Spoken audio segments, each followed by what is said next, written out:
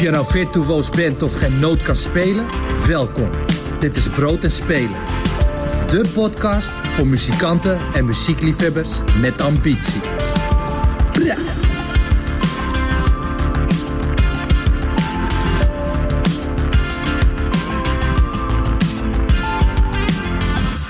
Welkom bij aflevering 38 van Brood en Spelen. De podcast voor ambitieuze muzikanten, nieuwsgierige liefhebbers en toevallige voorbijgangers. In deze aflevering ga ik met mijn gasten het hebben over hoe de perfecte banddynamiek eruit ziet, hoe het is om solo te gaan en hoe je het verhaal achter je liedjes het beste naar voren laat komen. Mijn naam is Amber Roner en mijn gasten in de studio zijn Jorik van Noorden. Goedemorgen. Goedemorgen. Ja, dinsdagochtend. Hoe ziet zo'n ochtend voor jou eruit, normaal gesproken? Voor mij heeft een dag nooit echt een vast patroon. Elke dag is anders en ik probeer zoveel mogelijk ruimte te houden daarvoor. Lekker. Ja. Nou, fijn gewoon dat lekker je impulsen volgen. Nou, heerlijk. Wat goed dat jouw impuls jou hier gebracht heeft vandaag. Ja. En naast jou zit Paul Bond, onder andere bandlid, maar volgens mij ook een hele goede vriend. Hele goede morgen ook voor jou. Goedemorgen, Amber. Hoe zag jouw ochtend eruit? Om 8:00 een croissant. Om 8:30 een kop koffie. Nee, nee, een beetje hetzelfde denk ik als Jorik. Dat proberen die vrijheid te houden in de ochtend. Als je zin hebt om naar het bos te gaan, ga je daarheen. En als ik zin heb in een wandeling door de stad, dan doe ik dat. En nee, ook nog niet echt hetzelfde. Behalve mijn dochter, die wordt elke ochtend wel vroeg wakker. En als je zin hebt in bier. Ja, dan neem ik een pilsie. Dus je was vanmorgen extra vroeg door de wintertijd, of viel dat mee? Nee, juist iets later. Ja, ze was deze week een beetje ziek. En dus nu heeft ze vannacht helemaal heel goed geslapen. 9:30 is wakker. Och, wat lekker zeg. Nou, we gaan het vooral ook over muziek hebben. Heel fijn dat jullie er zijn. Maar je hoort natuurlijk ook de nieuwste releases van onder andere deze twee mannen. Die voegen we toe aan de Brood en Spelen Spotify playlist. Bellen doen we met de Sena, met Sylvia Biemans. Want over hun werk, wat doen ze nou precies voor muzikanten en producers, maar ook de laatste ontwikkelingen op het gebied van naburig recht gaan we bespreken met haar. En natuurlijk Music Maker, het vakblad van de Nederlandse muzikant, is partner van deze podcast. En ze zijn helemaal op de hoogte van de nieuwste ontwikkelingen op het gebied van apparatuur, hardware en software. En Chris Dekker, die praat je daarover bij In Keer Talk. En we mogen natuurlijk weer een jaarabonnement weggeven. Dat allemaal zometeen. Maar eerst eens even hier naar deze mannen aan tafel. Want jullie kennen elkaar al volgens mij heel lang. Maar waar is dat op begonnen? Hoe hebben jullie elkaar ooit leren kennen? In Grotebroek. Of all places. Ja. Toch, daar komen Frank en Ronald de Boer vandaan. Ja. En daar is ook een poppodium. P10? Ja, P6, P7. Ik weet niet hoe het heet. Nee. Maar daar belandde ik ooit met mijn toenmalige band The Hype voor een show. En daar belandde de toenmalige band van Paul Bond, Dandelion, ook voor een show. Ja. En wij deden het voorprogramma van The Hype. Ja, en dat was... wij keken er allemaal naar uit, naar die dag. En in mijn herinnering waren er ook wel echt van die posters langs de weg voor die show. En bushokjes en dingen. Ze kwamen echt aanrijden. We werden in dat dorp met alle egaars ontvangen. En toen kwamen we aan in die zaal. En er waren 4 mensen, hè? Ja. De man achter de bar, de man bij de deur, ja, de podiumprogrammeur. Het leuke was, er waren echt maar inderdaad iets van 4 bezoekers of zo. Wow. Maar 2 of 3 daarvan waren meisjes die uit België erheen waren gereisd om ons live te zien met de trein. En die hadden allemaal tekeningen mee van jullie van de Hype en zo, toch? Allemaal hadden jullie getekend en ingekleurd. Ja, dus het contrast, de ironie was echt gewoon enorm. Het was echt geweldig. En hoe lang is het geleden? Ja, 2010 of zo, 11? Ja, 10 jaar geleden wel. We hadden toen wel, omdat we al hoorden dat de kaartverkoop in Grotebroek niet zo'n storm liep, we hebben toen allemaal mensen opgetrommeld. Ondanks dat het een jong epicentrum is, toch, van Nederland. Nou ja, het is toch, daar gebeurt het wel of zo. Voor ons begon het daar ook in ieder geval. Alle luisteraars in Grotebroek. Onze vriendschap. Staan nu post voor de radio. Maar hoe was dat dan? Want daar is jullie vriendschap begonnen. Maar was dat inderdaad door die ironie? Of omdat jullie elkaar vonden aan de bar? Ja, nou, het was wel grappig, want wij deden het voorprogramma. En jullie waren eten. Jullie waren ook iets later. Dus wij begonnen echt met 3 mensen. Toen kwamen jullie, toen waren er 8 mensen. En, er waren ook nog wat bekenden, want wij hadden nog mensen opgetrommeld. Dus volgens mij is de vader van Jeroen, de gitarist, nog een paar vrienden. Ja. Zo van, je moet echt komen, want dit is echt een blamage. En toen gingen jullie spelen. Toen als toegeef, toen vroegen jullie onze podium op om mee te jammen. Dus speelden wij mee. Ja. En toen achteraf deden we een pilsje. En toen deelden wij eigenlijk een liefde voor de Beatles. Jij bent de ongekroonde popprofessor van... inderdaad, heel groot Stones-fan. Maar toen hebben we het de hele tijd over de Beatles gehad, volgens mij. En zodoende hebben we toen een beetje contact gehouden. Ik weet in ieder geval nog dat wij onder de indruk waren van jullie harmoniezang. Want jullie zongen alles 3-4 stemmig. En dat deden jullie echt heel goed. Beter dan wij dat zouden kunnen. Wel zoals we dat zouden willen. En jullie deden ook een cover van de Fleet Foxes. Ja. Van Blue Ridge Mountains deden we. Ja. Is dat die van I Was Following the I Was Following? Die deden we ook. Die deden jullie, Ja. Die deden jullie en dat vonden we wel echt te gek. Dus het was meteen van, wow, deze gasten, dat is echt cool.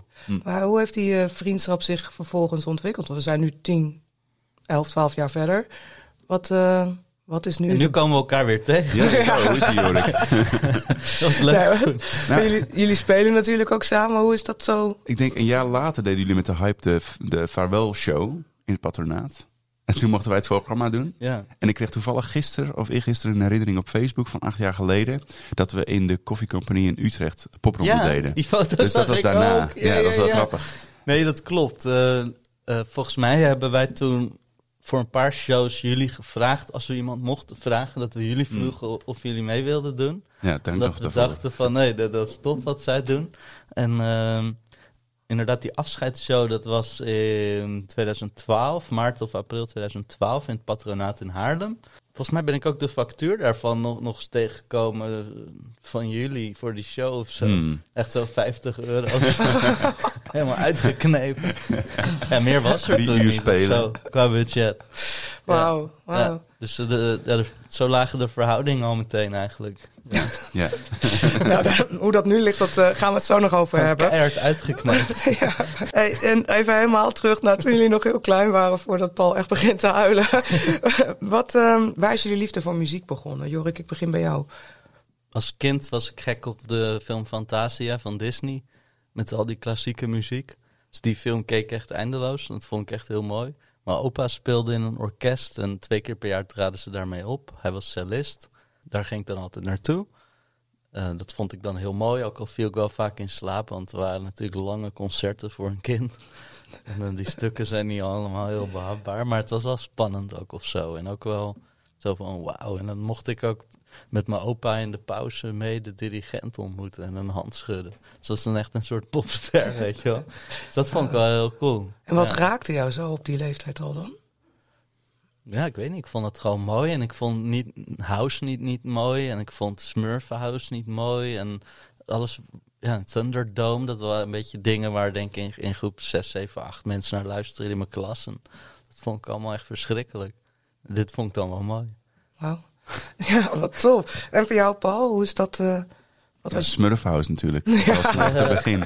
Nee, ik zong bij een kinderkoor al vanaf best jonge leeftijd. Het koor waar Jan Smit ook ooit op is begonnen. En daar zongen we heel veel samen. Dat was wel een soort, denk ik, waar het begon. Maar ik weet ook nog heel goed dat ik de eerste keer echt bewust muziek hoorde. Ik weet ook nog welk nummer. Dat was The Joker van Steve Miller Band. Ik had daarvoor altijd wel muziek gehoord. Maar dit was de eerste keer dat ik echt dacht van wow, dit is echt een gitaar, weet je. Weet je dat riffje? Pom, pom.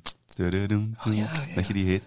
En ik dacht, en dan heb je die koortjes en die gitaar. En opeens viel het allemaal op zijn plek. Dat had ik daarvoor nooit zo gehad, dat weet ik nog heel goed. En ik weet ook nog heel goed de eerste keer dat ik bewust de Beatles hoorde. Mijn vader is groot Beatles-fan. Dus dat werd de hele tijd gedraaid, elke zondagochtend. Maar de eerste keer dat ik het echt heel bewust hoorde, Norwegian Wood, weet ik nog heel goed. Ik dacht van, wow, dit is die gitaar en zijn stemmen. Dat klinkt toch goed? En weet je, dat je opeens op een andere manier gaat luisteren. Dus je had het daarvoor wel, je hoorde wel muziek, maar je luisterde nog niet heel erg bewust naar. En dat waren wel een soort belangrijke momenten, denk ik, waarop ik dacht van, dit wil ik zelf ook wel heel graag. Iets maken met... Ja. Daarna zijn jullie ook gaan maken. Wat was die stap dat je dacht, hier ga ik mijn werk van maken. Dit ga ik professioneel doen? Dat is een goede vraag. Ik denk nooit dat ik echt dat het geld... Überhaupt als je heel veel geld wilt verdienen, moet je niet per se in de muziek gaan. Nee?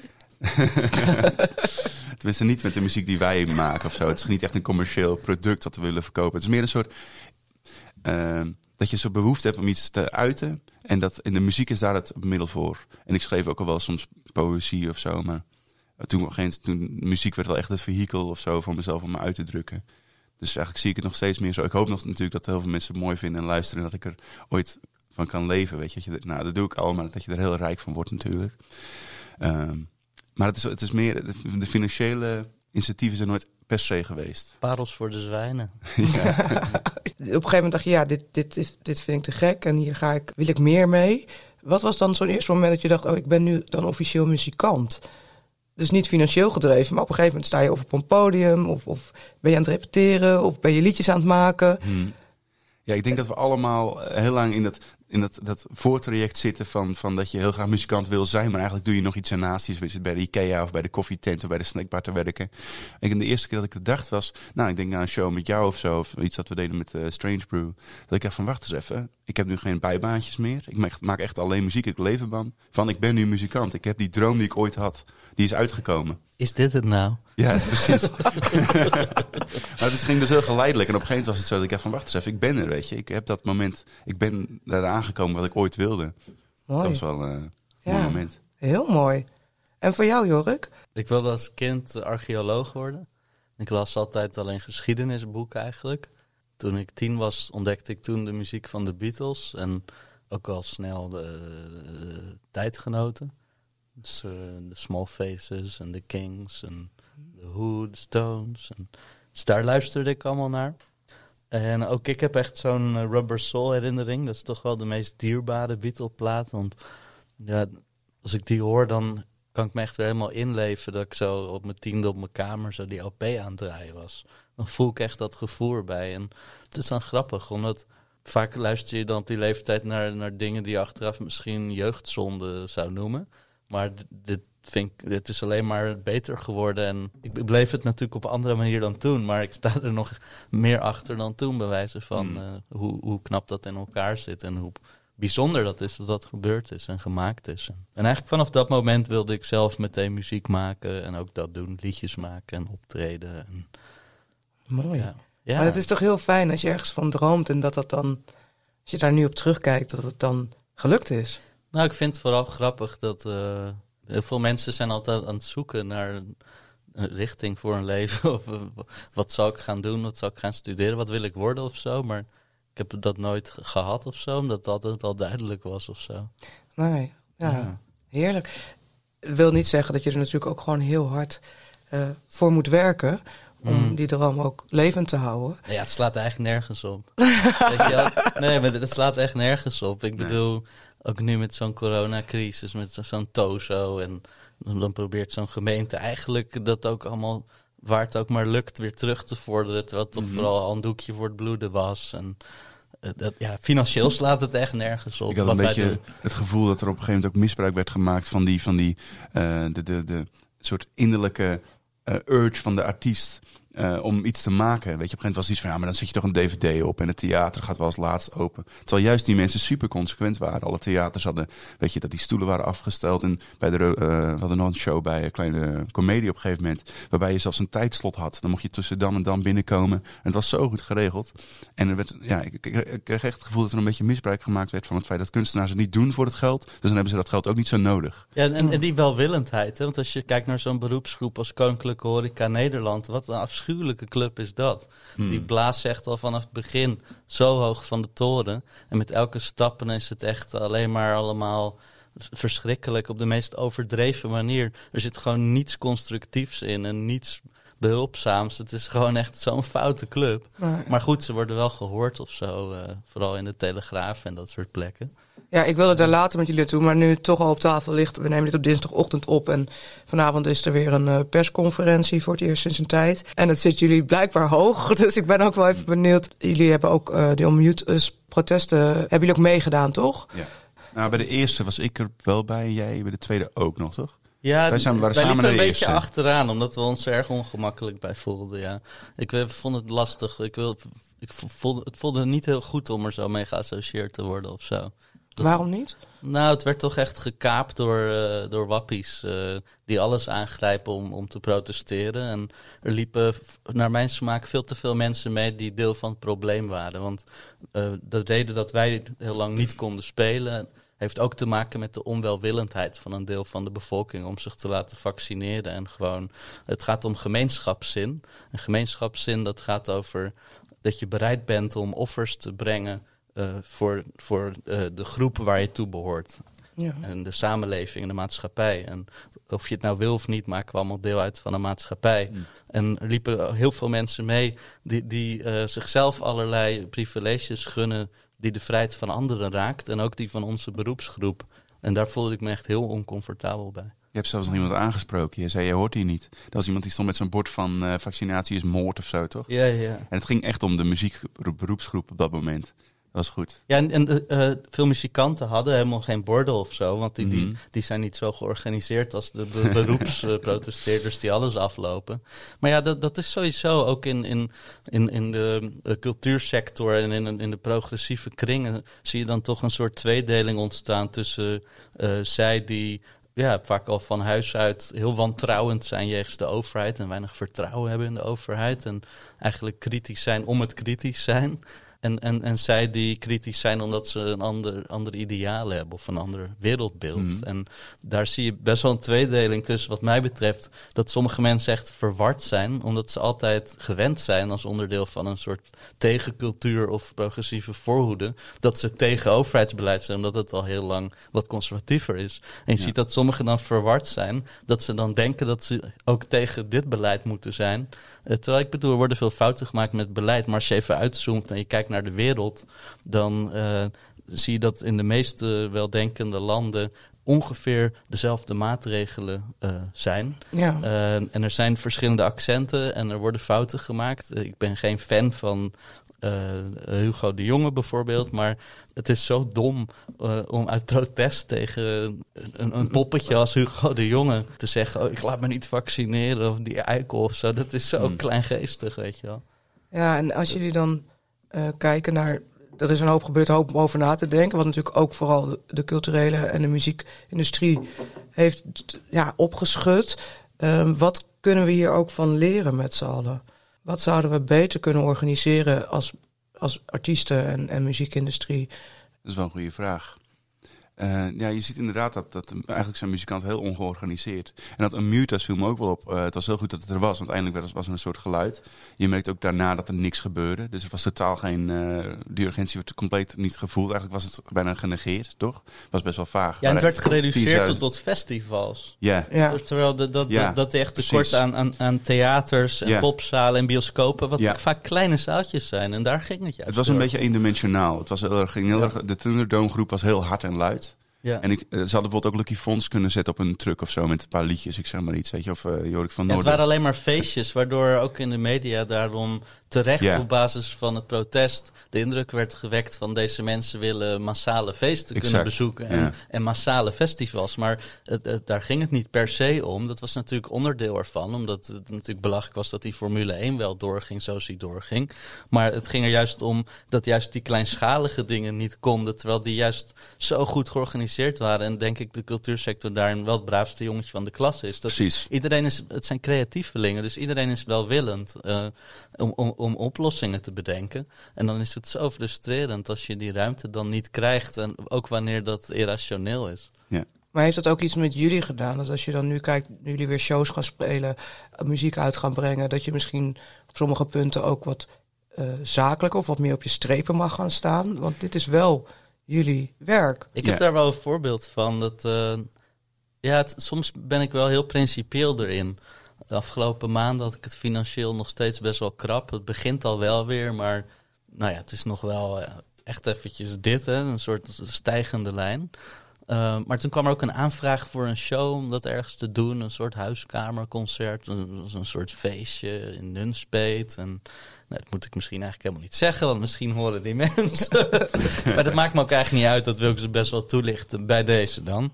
Maar toen werd inderdaad gevraagd van, de boeker zegt dan altijd, joh, het is een luisterconcert, onversterkt. Dus zouden jullie wel de gasten dat even willen vertellen? En zei ze, nee, we hebben het echt bedacht zo voor tijdens de borrel en dan op de achtergrond. En, dus maar toen had ik echt zoiets van, als je muzikanten hebt die net 1,5 jaar niet hebben kunnen spelen. En weet je wel, als je een greintje solidariteit voelt met je medemensen en je nodigt dan een muzikant uit. Ik snap dat ze niet al hun gasten in de hand hebben, bijvoorbeeld. Nee. Maar je kan wel op zijn minst even van tevoren zeggen, graag jullie aandacht voor. Weet je wel? Als je dan Maar echt muzikanten regelt, dan hoort dat bij het programma van die dag. Dat wilde zij niet doen. En toen ben ik heel principieel geweest. Ik kon het me eigenlijk niet permitteren, maar ik dacht van... Ja, nee, dit is gewoon niet de solidariteit die we nu nodig hebben. Nee. Het voelt niet goed. En dat Ik vond dat respectloos, dus ik heb nee gezegd. Dan gaan we het niet doen. Als jullie niet bereid zijn om het publiek even te vragen om stil te zijn... dan kun je beter iemand anders boeken die moderne hits covert... zodat je daar misschien alsnog wat aandacht mee trekt. Ja, of dat cd'tje dan opzetten. Ja, vind ik knap, want dat zal niet iedereen zich kunnen... jij kan het je ook eigenlijk niet permitteren. Ik kon me niet permitteren, nee. Maar dat je wel je principes en dat je op je strepen gaat staan... dat is wel, vind ik heel mooi. Ja, te gek. Ja, zo moet het niet zijn. Nee, dat snap ik heel goed. En nou, hou dat ook vast alsjeblieft. En hoe zit dat? Ja, nee, maar dat is ook het begin, toch? Dat je met z'n allen ook die grenzen aan gaat geven. En ik weet niet hoe jij daarnaar kijkt, Paul. Want je speelt in verschillende bands en formaties. Is dat iets dat er ook voor jullie grenzen zijn... waarbij je zegt van maar op deze manier wil ik niet meer optreden? Nou, iets wat goed is wat uit de coronacrisis is gekomen... is bijvoorbeeld dat er een budget is voor de radio nu. Dat was er hiervoor niet. Dan stond je gewoon voor... Ik vind het zo'n absurd verhaal... natuurlijk Tim Knol bij Giel Belen met die stripper, weet je. Die zei, je huurt wel een stripper in... maar ik heb hier een band, die staat hier voor niks te spelen. Allemaal om 7 uur 's ochtends. Die absurditeit... Daar is wel een soort bewustzijn of zo in gekomen. Dat die mensen moeten gewoon betaald krijgen. Dus iedereen krijgt betaald. Weet je, de geluidsman, de lichtman, de man achter de bar... maar de muzikanten spelen voor niks. Maar het gaat ook niet van harte. Je moet er zelf naar vragen. Ja. En sommigen die zeggen, oh nee, dat hebben we niet meer. Maar of, dat weten we niet. Oh, het potje is leeg. Maar dat moet blijven. Dat zou moeten blijven. Ik weet nog wel een keer dat wij naar Hilversum reden... voor jou, voor de vorige plaat. En toen maandag, dinsdag, woensdag. En toen allemaal voor Nop... en toen heb je daar zo'n heel klein stukje, dan moet je 50 rijden, weet je nog. En toen kregen jullie op donderdag, ik reed gelukkig niet. Maar op donderdag kwam de boete van maandag op de mat en de vrijdag die van dinsdag. Dus er moest geld bij zijn. Maar ik heb nog wel een voorbeeld van voor de coronacrisis. Van ook zo'n situatie van je denkt van maar sorry jongens, dit kan gewoon niet. We werden gevraagd met Dandelion, mijn band, om de support te doen van de Animals in Leeuwarden. Super vette show, weet je. Ja. En Eric Burdon doet die mee, die heeft natuurlijk zijn eigen solo ding. Maar wel de rest van de Animals. En volgens mij is trouwens alleen de bassist nog echt Animal. Maar we hadden iets oké, vet weet je, spelen, super cool. En we zouden €75 krijgen. En toen had ik zoiets van, jongens, 75 piek, daar kun je de bus en benzine net aan van betalen. En die mensen in die zaal staan helemaal niet op ons te wachten, weet je. Dus toen had ik ook zoiets. Dus het is eigenlijk iets wat al bestond voor de coronacrisis. Het hele probleem van, weet je moet zo blij zijn dat je speelt. Hier, weet je, €75, de Animals, jeetje man. Dan moet je net dan niet op je blote knieën bedanken dat je daar mag spelen. Ja. Maar wat is iets, dan moet er geld bij, weet je. En wat ik ook interessant vond is tijdens de coronacrisis... dat doordat er geen buitenlandse acts meer kwamen... dat er eigenlijk bij de popzalen opeens ook meer budget voor lokaal was. Mm-hmm. Dat dan toch blijkt dat best wel op de begroting drukt, die buitenlandse acts. Wat natuurlijk eigenlijk ook gek is dan of zo. Nu was er wel opeens dan overal echt een gaasje dat je zegt... oké, prima, daar kan iedereen in ieder geval... Weet je wel, het was dan nog niet eens dat het in de buurt kwam van die norm die is vastgesteld... Hè, van dat fair practice, maar een beetje in die richting. Dat is ook wel interessant, inderdaad. Ja. Dus ook daar eigenlijk meer op je strepen gaan staan als nationale act. Dat je gewoon echt wel vasthoudt aan het budget wat jij nodig hebt om... Ja, dan kun je ook weer niet veel spelen of zo. Nee. Ik bedoel, ik ga nu een tour doen met een 6-koppige band, waaronder Paal. En er gaat iemand mee voor het geluid en bij 2 shows iemand voor het licht. Maar ja, dat kan dan alleen doordat ik dan mezelf niets betaal en dat ik erop toeleg op die tour om dat te kunnen doen, weet je wel. Dus dat is dan eigenlijk bijna een hobby. Dan moet ik het echt hebben van de verkoop van de platen en solo-shows. Ja. Zullen we het over de plaat gaan hebben? Over de muziek? Misschien wel slim, anders gaan mensen thuis helemaal depressief luisteren. Ja, nee, dat moeten we ook niet hebben. De erbarmelijke staat van de muziekindustrie. Nee, zo erg is het gelukkig ook niet. Want er mogen gelukkig ook weer dingen. En jullie hebben allebei inderdaad muziek uitgebracht. Of gaan muziek uitbrengen. Jorik, jouw album Playing by Ear komt op 12 november uit. Ja. Zullen we eerst even gaan luisteren? Want jouw single is al uit, toch? Ja, klopt, ja. Wil je daar iets over vertellen, over deze single? Ja, het is een song genaamd Empty Words. Eigenlijk een liefdesliedje. Maar je kan het ook meer interpreteren als een soort politieke statement. Er zit een bepaalde gelaagdheid in, waar ik altijd wel van houd. om het multi-interpretabel te laten zijn. En er zitten bijvoorbeeld een paar samples in verstopt van bepaalde politici. En aan het eind van het nummer dan speelt een trompet, die speelt The Last Post, wat ze vaak spelen bij oorlogsherdenkingen. Dus dat is dan ook weer gelinkt aan die speeches van waar dat toe kan leiden, dat soort lui. Nou, moet je maar heel goed luisteren. Niet te veel verklappen. We laten een stukje horen en we voegen hem natuurlijk toe aan de Brood en Spelen Spotify playlist. Empty Words van Jorik van Noorden.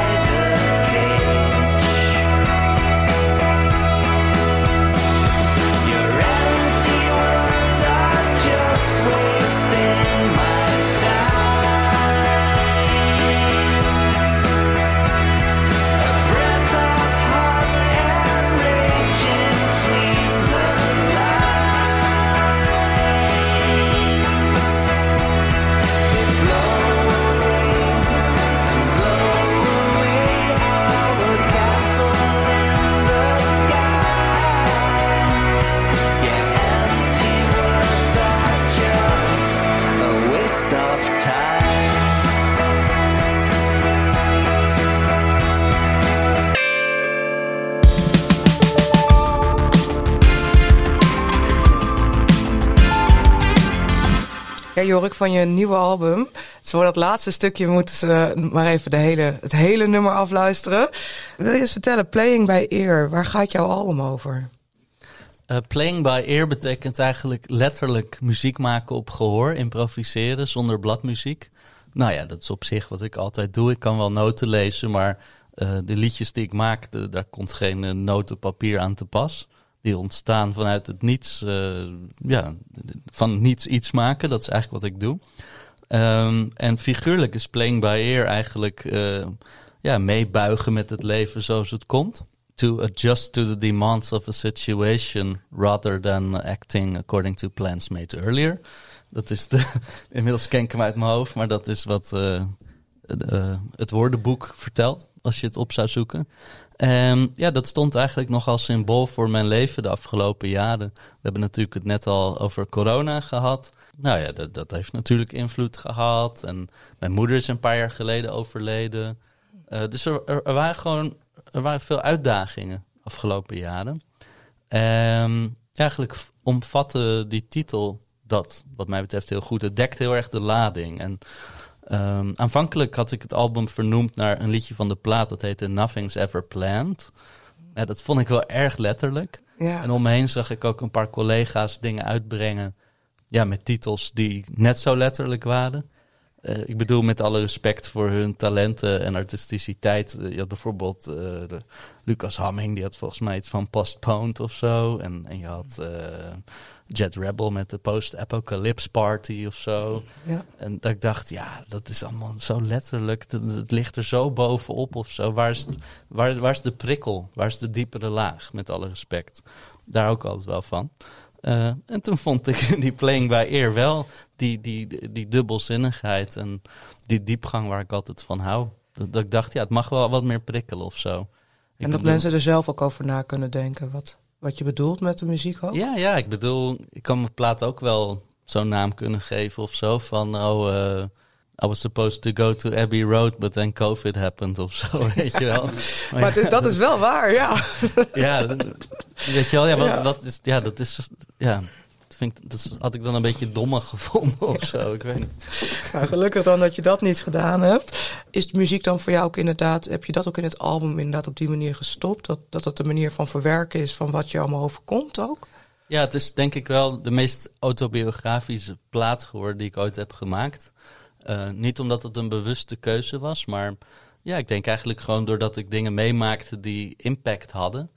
Ik noemde net Abbey Road. Ik zou daar een plaat gaan opnemen, eigenlijk deze plaat, maar dan met andere songs.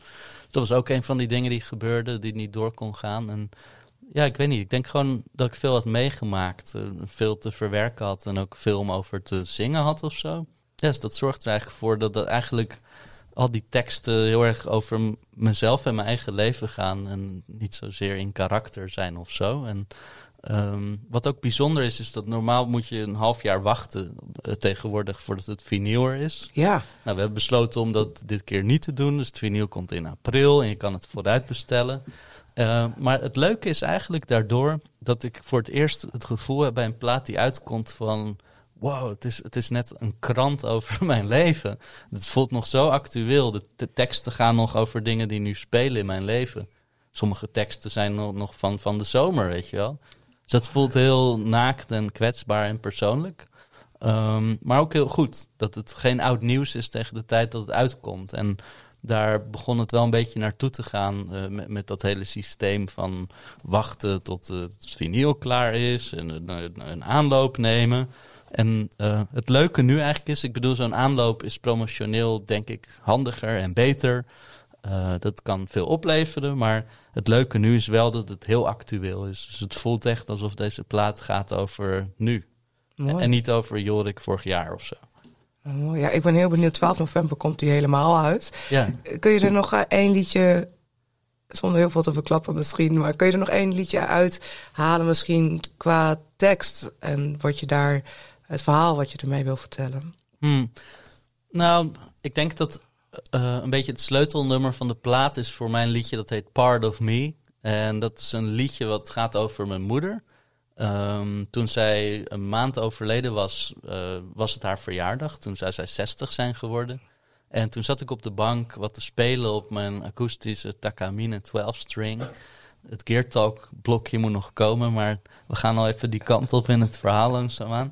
En toen ontstond eigenlijk de muziek voor dat nummer. En het gevoel en de melodie en wat verlarde tekst of zo. Ook de muziek van een ander liedje, Love Gone Wrong.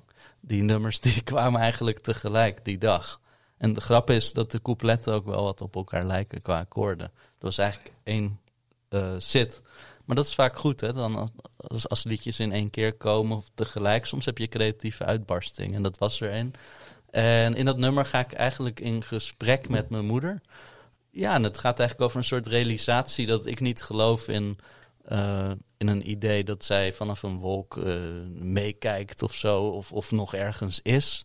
Maar de realisatie dat, ook als je daar niet in gelooft, dat iemand die overleden is, die je dierbaar is, eigenlijk toch altijd met je is als onderdeel van je in herinneringen, maar ook in je DNA, letterlijk in je karakter, in het geval van een moeder. Dus ook een soort realisatie, hoe meer tijd er verstrijkt, hoeveel je eigenlijk op elkaar lijkt. Of ook de ander herkent in bepaalde karaktertrekken of zo. Dus ja, dat kwam eigenlijk allemaal samen in dat nummer. Wat mooi. Ja. Oh, ik ben heel benieuwd. Want daar moeten we nog heel even op wachten voordat we die kunnen horen. Het is een heel mooi nummer, ja. moet ik even zeggen. Ja. Het is echt te gek geworden. Heel bijzonder nummer. Prachtig. Ja, nou, we moeten nog. Maar ik ben wel echt heel nieuwsgierig. Want ik ben ook wel, als ik het mag vragen, anders moet je het zeggen. Maar wat voor vrouw was je moeder? Oh, een hele lieve, zorgzame moeder. Heel open, sociaal. Ja, ik vond het leuk dat ze niet heel oordelend was of zo. Dus ze ging met veel verschillende mensen om. Het kon echt zijn van de loodgieter tot de hoogleraar. Weet je wel? En van de kapper tot de militair. Of weet je wel? Het was niet zo oordelend of zo. Dat vond ik wel leuk. Zijn dat dan ook de karaktertrekken die jij in jezelf herkent? Nou, dat weet ik niet per se. Nee. Jij oordeelt heel erg, hè? Je hebt alleen maar hoogleraar als vriend. Nou, maar Paul, jij speelt natuurlijk samen met Jorik ook in de band. Jullie hebben ook het album opgenomen natuurlijk samen. Hoe heb jij het proces van dit album ervaren? Ja, 2 jaar... Nee, dat is vorig jaar. In februari zijn we naar Vlieland geweest. Voor een soort productieweek waarbij we opnames hebben gemaakt, soort demo's. Jorik, toen hebben we echt met de band, dus Danny van Tichel op bas en Kees Schaper op drums, Maarten Kooijman op elektrische gitaar. Ik op toetsen en Jorik natuurlijk op gitaar en vocals dan ook soms piano. Hebben we, eigenlijk heb jij iets van, wat hebben we gedaan? 20 demo's bijna opgenomen. We hebben superveel gedaan. Voor Abbey Road. Dus elke dag, het idee was we gaan naar Abbey Road. En voor mij was dat ook een heel bijzondere week. Ik was jarig in die week, dat maakte verder niet uit. Maar ik werd vader 2 maanden later. Dus ik weet nog heel goed, dat is echt een soort in mijn DNA gekropen bijna die week. Dus die nummers, daar heb je ook dan echt een gevoel bij, weet je. Het is toch anders als dat je... Ja, dat was een bijzondere week, vond ik echt. Dus toen zijn we er eigenlijk al mee begonnen met heel veel nummers. En daarna zijn we nog bij Frans Hagenaars in Noord, in de studio van Excelsior geweest. Ja, jij hebt ook heel veel, Jorik heeft heel veel zelf gedaan. Want je speelt toetsen en gitaar en je hebt zelfs nog dingen, percussie natuurlijk gedaan. En voor mij zelfs baspartijen, toch? Heb je ook nog zelf gespeeld? En, een drum. Dus, ook nog drums. Dus sommige dingen neem je dan op en dan luister je het later terug. En denk je, deed ik dat nou? Of heeft Jorik dat opnieuw gedaan? Dus sommige dingen zijn weer anders. Maar de koortjes hebben we heel erg samen gedaan met Maarten Kooijman, Jorik en ik met z'n drieën. Dat was heel erg leuk. Ja, een beetje die koortjes produceren en zo. Sommige koortjes zijn echt heel mooi geworden, vind ik. Die zijn echt, Maarten en jij zijn ook wel bij het hele proces een enorme steun geweest. Soms een klankbord, want nadat we met z'n allen die opnames begonnen, was er een hele lange tijd waarin ik in een soort isolement er verder aan werkte. En jullie kon ik altijd wel voor wat sturen voor wat feedback. En dan kwamen soms bij elkaar om koortjes op te nemen of zo. En ja, dat is heel mooi geworden. Ja. En Paul, want het is natuurlijk inderdaad een heel persoonlijk album. Is dat ook, want jij hebt met heel veel verschillende formaties gewerkt. En we gaan het ook zo hebben over de muziek waar je nu zelf mee gaat komen. Ja. Maar hoe is het om aan zo'n persoonlijk verhaal, om daar je bijdrage aan te leveren? Ja, dus dat is wel grappig, want in Vlieland waren sommige teksten nog niet echt af. Dus dan was het ook nog wel eens, dat noemt Paul Simon dan een Doggerel, weet je. Dus en dan heb je af en toe een woord dat dan wel blijft, weet je. Want dat past heel mooi of zo. Dus toen, sommige nummers hadden al wel die lading. Maar andere nummers waren nog, dat je de tekst nog niet eens vooraf, toch? Dus dan wisten we nog niet per se waar het over ging. Dan doe je gewoon je best om het instrumentaal zo mooi mogelijk te maken. En later, je hebt die laatste week echt gebuffeld in de studio met nog dingen afschrijven, teksten en nog laatste percussiedingen. En ja, dat heb je echt helemaal zelf gedaan als een soort studio wizard. Ja, het was echt een hele zware bevalling. Wauw, maar hij is er. Bijna. En die clubtour komt eraan. Hoe gaat dat eruit zien? Het is een heel compacte clubtour van 6 shows. 21 november beginnen we in Victoria in Alkmaar. Er zijn nog kaarten. Dan 27 november gaan we naar Haarlem. Patronaat voor een release show. En het wordt een show. De vorige shows waren vaak meer een bandje aftikken en gaan. En gewoon de liedjes spelen met veel energie.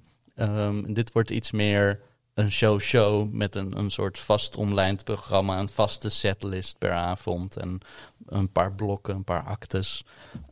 Met bepaalde overgangen. Dus het wordt iets meer een programma in plaats van een random verzameling liedjes. Wat ook heel veel heeft, en daar hou ik heel erg van. Dat heb ik vaak gedaan. Maar dit wordt iets vast omlijnder wat dat betreft. En dan gaan we nog naar Tivoli, Paradiso, Simplon, Mes Breda. En waar de toekomst ons verder ook al nog meer zal brengen. Hopelijk nog heel ver. Ja, ik ben wel benieuwd. En helemaal als in april dan ook het vernieuw uitkomt, zou het ook mooi zijn natuurlijk als er weer nog tot die tijd en tot en met daar ver voorbij die show voor mensen te zien zal zijn. Er komt nog wel een voorjaarstoertje, geloof ik. Ja, is leuk. Fijn hoor. Hey, en samenspelen in een band, dat kan op allerlei verschillende manieren. Jullie hebben dat misschien wel na al die jaren wel geperfectioneerd, hoe je dat doet. Kun je daar iets over zeggen? Hoe werkt dat bij jullie? Vraag je het aan mij of aan Jorik? Ik vraag het eerst aan jou even. Dan mag Jorik daarna zijn mening erover geven. Nou, we spelen inmiddels echt best al lang samen. Dus bijna 10 jaar en ook wel eens periode niet.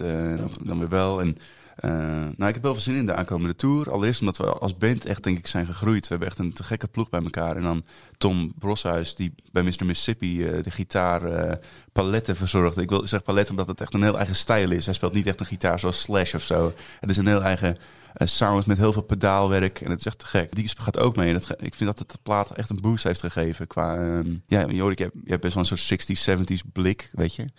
Maar hij heeft een heel erg moderne blik. En die combi die werkt enorm goed, vind ik, op deze plaat. Dat is echt mooi. En ik ben blij dat hij ook meegaat. Hij is ook een gezellige gast. Ja. Dus qua sfeer, dat is heel belangrijk voor een band. Denk ik dat je backstage goed met elkaar kunt. Dan heb je op het podium ook momentjes, weet je. Dat je plezier hebt. Ik vind zelf de mooiste show is altijd dat je af en toe dat je ziet dat die band plezier heeft, weet je. Je hebt ook heel veel van die shows waarbij de band echt een soort orgaan is wat alleen maar de frontman versterkt, weet je. Maar je ziet dat ze eigenlijk geen klik hebben. Maar ik vind het wel vet als dan de gitarist af en toe naar de toetsenist loopt en zegt, weet je, hoe vind je die, weet je, hoe vind je dit of dat? En dan gaan ze weer verder of zo, weet je.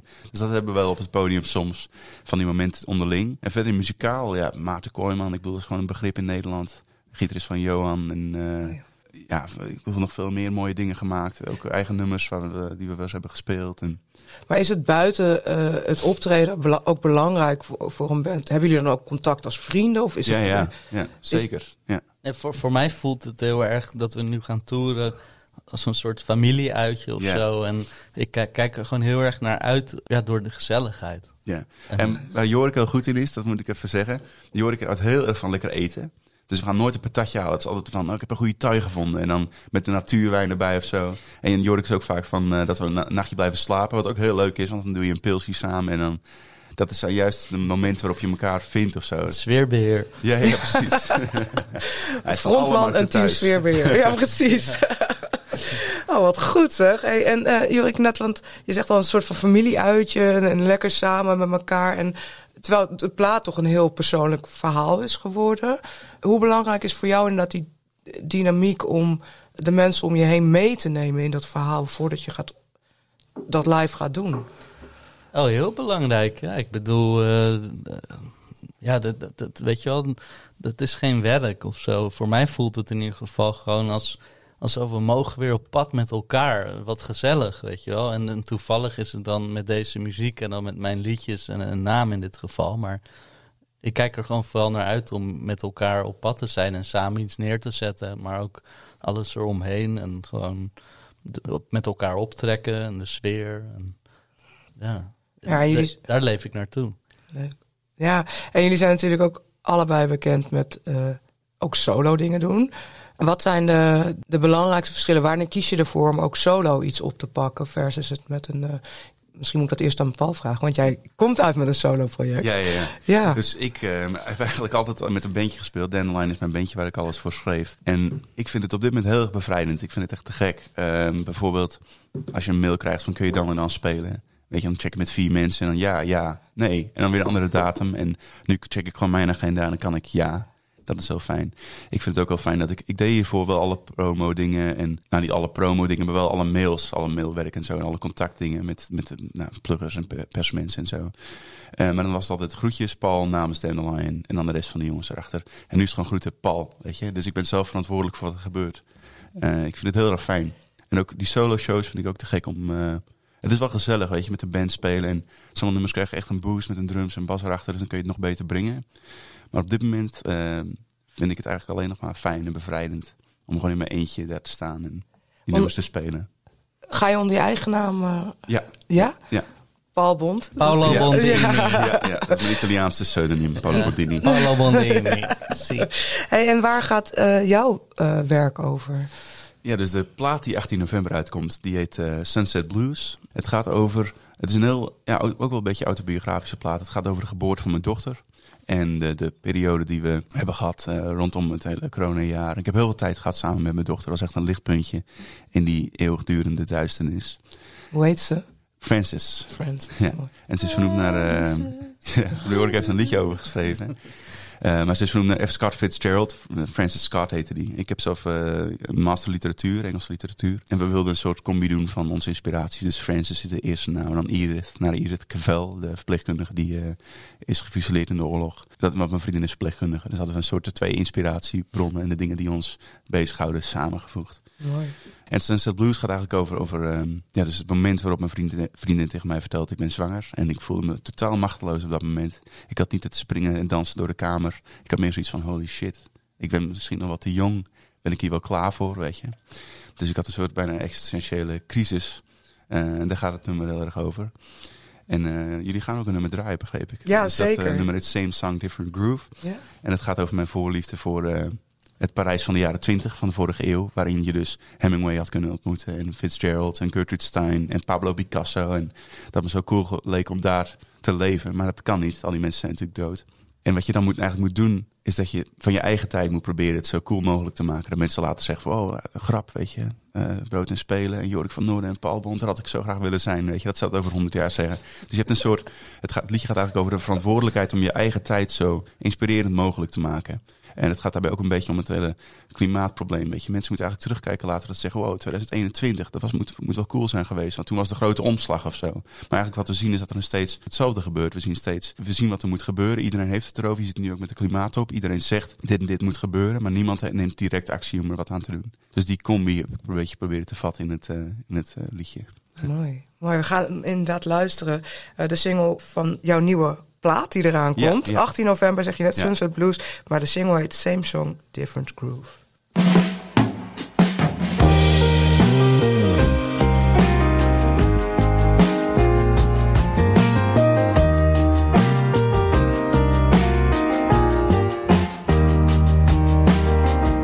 We move too fast and we talk too slow.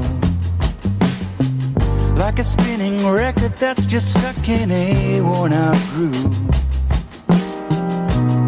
And now the sun is shrouded, the ocean and the skies have collided by love that hit me from below.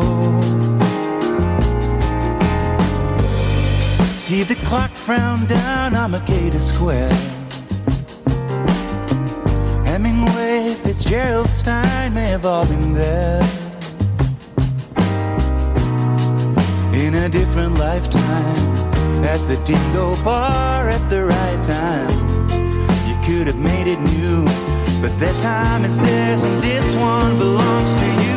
Na na na na na na na, living ain't easy. We sing the same song, we're just stuck in a different room. Na na na na na na, living ain't easy. We sing the same song, we're just stuck in a different room.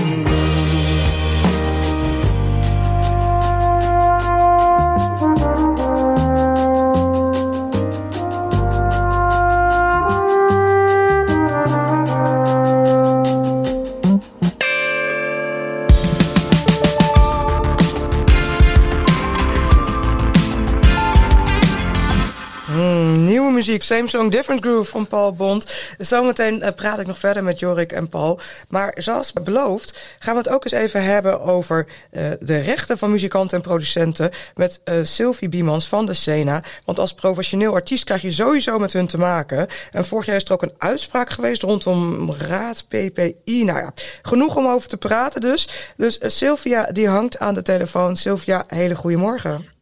Goedemorgen, hallo. Wat fijn dat ik hier mag zijn. Ja, fijn leuk. om Ja, leuk dat jullie aandacht besteden aan Sena. Nou, Supergoed. Met alle liefde, want ik ben zelf geen muzikant. Dus ik moet altijd even weer in de studieboek om te weten wie jullie ook alweer zijn. Maar misschien kun je dat zelf even vertellen. Van wat doet Sena precies?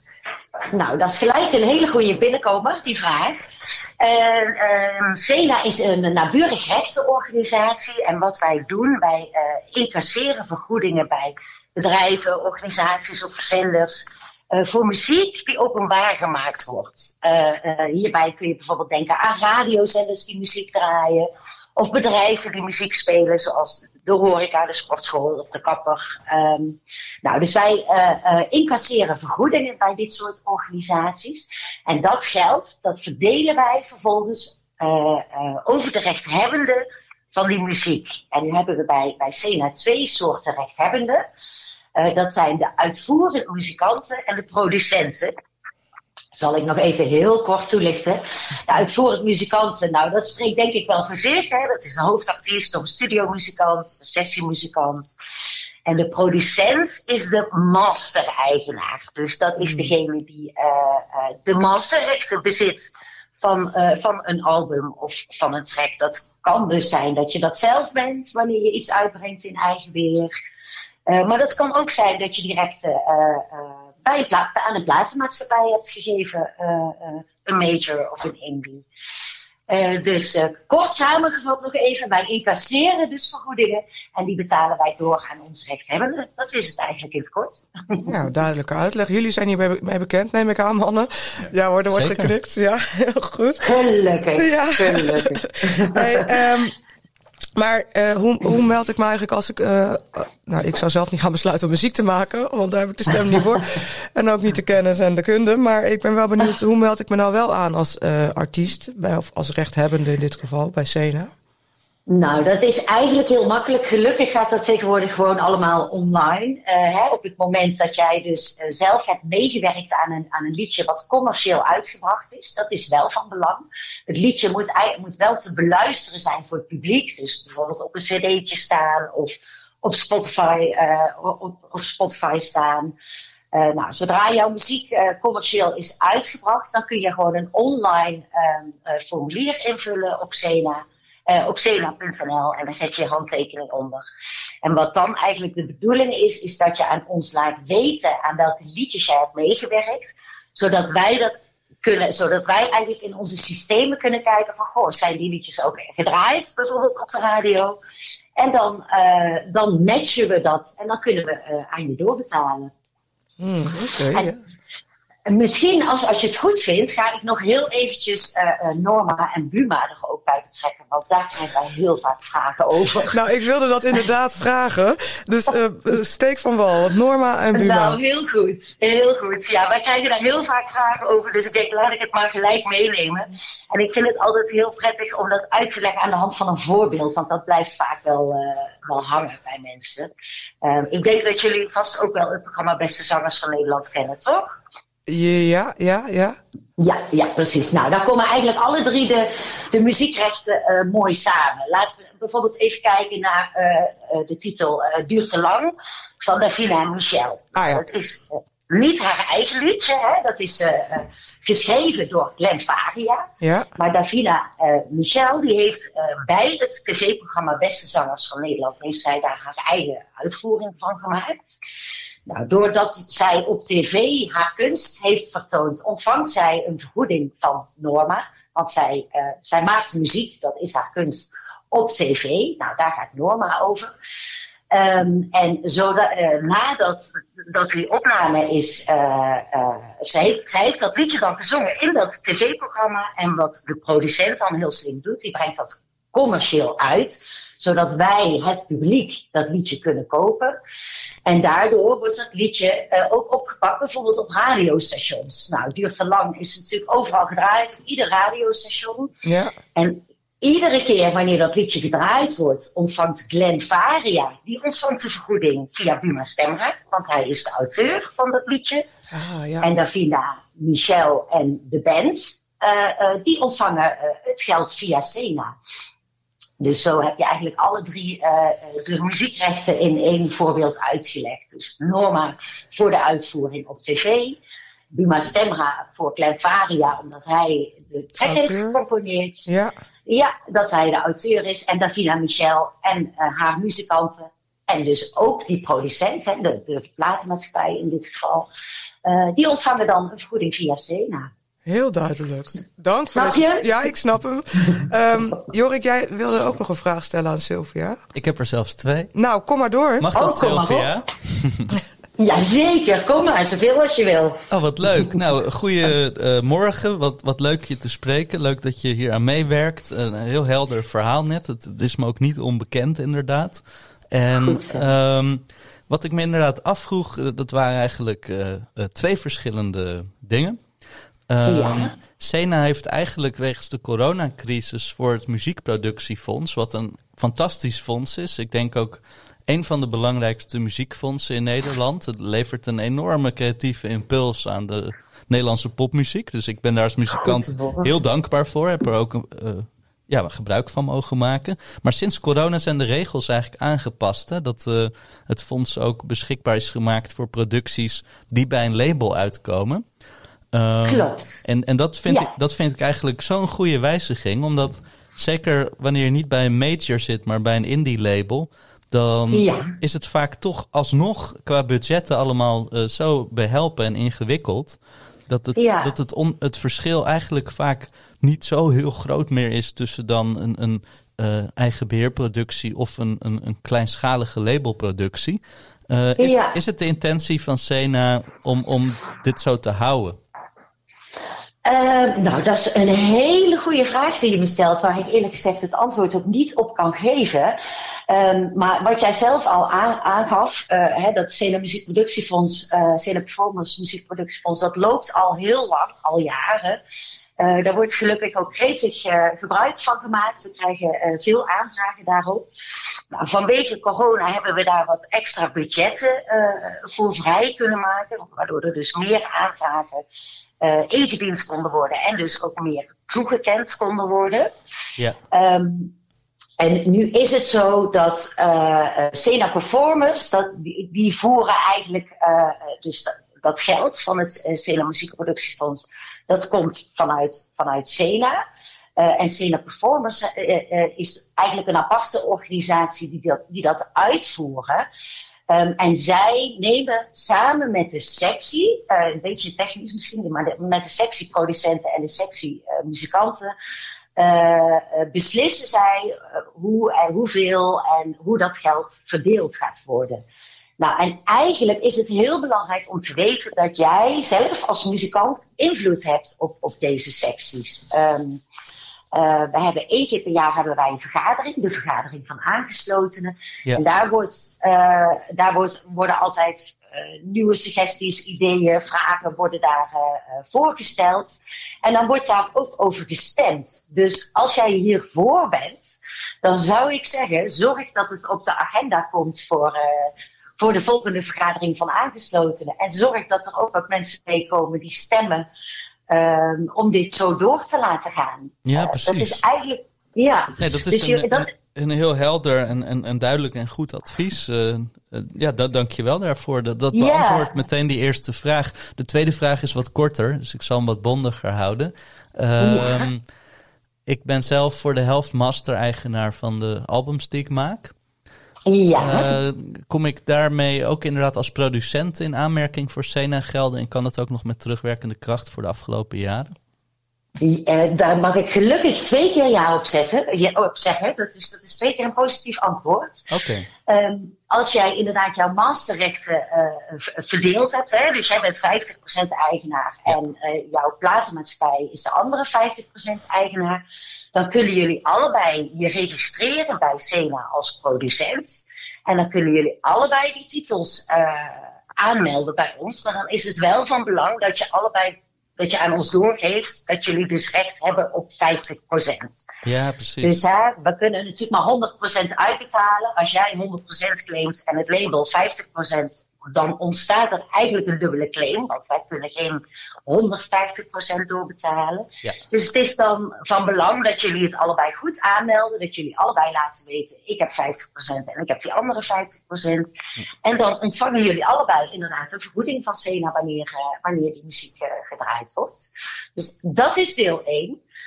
Jij vroeg, kan dat ook met terugwerkende kracht? Jazeker kan dat. Jazeker kan dat. En daarom ben ik ook heel blij, extra blij nu met de timing van deze podcast. Wij werken namelijk met terugwerkende kracht van 3 jaar. Okay. Dat wil zeggen dat wij eind dit jaar sluiten wij muziekjaar 2018 af. Dus heb jij inderdaad in 2018 misschien nog een album uitgebracht wat je nog niet hebt aangemeld. Dat klopt inderdaad. Kijk, nou dan heb je nog tot, laten we zeggen, 31 december 2021. Maar ik zou zeggen, doe het gelijk zodra je een momentje hebt. Maar wij bewaren dat geld voor jou maximaal 3 jaar. Dus we kunnen dat nog aan jou doorbetalen. Ja. Ik ga meteen naar booking.com. Ja. Yes, heel goed. Blijf nu nog even zitten alsjeblieft. Maar dat is wel heel goed nieuws inderdaad. En goed dat je dit inderdaad ook vraagt, Jorik. En dank voor deze uitleg. Want het was natuurlijk niet het makkelijkste jaar, 1,5, 2 jaar voor veel artiesten. Nee. En er zullen meer artiesten zijn die zich dat misschien niet realiseren. Dus dank hiervoor. Heel fijn. Paul, heb jij nog iets wat jij wil vragen? Ik zit vol bewondering te luisteren. Ik wil weten wat je vanavond doet. Ja. Of je wil even 1-op-1 verder praten. Geen enkel probleem, absoluut. Laat maar weten, stuur me een mailtje, stuur me een appje. Dan plannen we gewoon een call in. Dat kan met mij, maar we hebben een fantastisch team van relatiebeheer bij de service desk. Die kun je ook via WhatsApp, via de online chat, via alle kanalen zijn wij eigenlijk wel bereikbaar. En we hebben liever veel vragen dan dat mensen denken, nou, het zal wel niet. Of ik heb er toch geen recht op. Het is gewoon belangrijk om te beseffen dat als jij muziek maakt, dat jij dan automatisch ook rechten krijgt. Daar hoef je niks voor te doen. Dat is de wet, het is jouw recht, dus kom jouw geld ophalen. Vanavond om 11:30 wilde jij graag een afspraak maken, toch wel? Nee.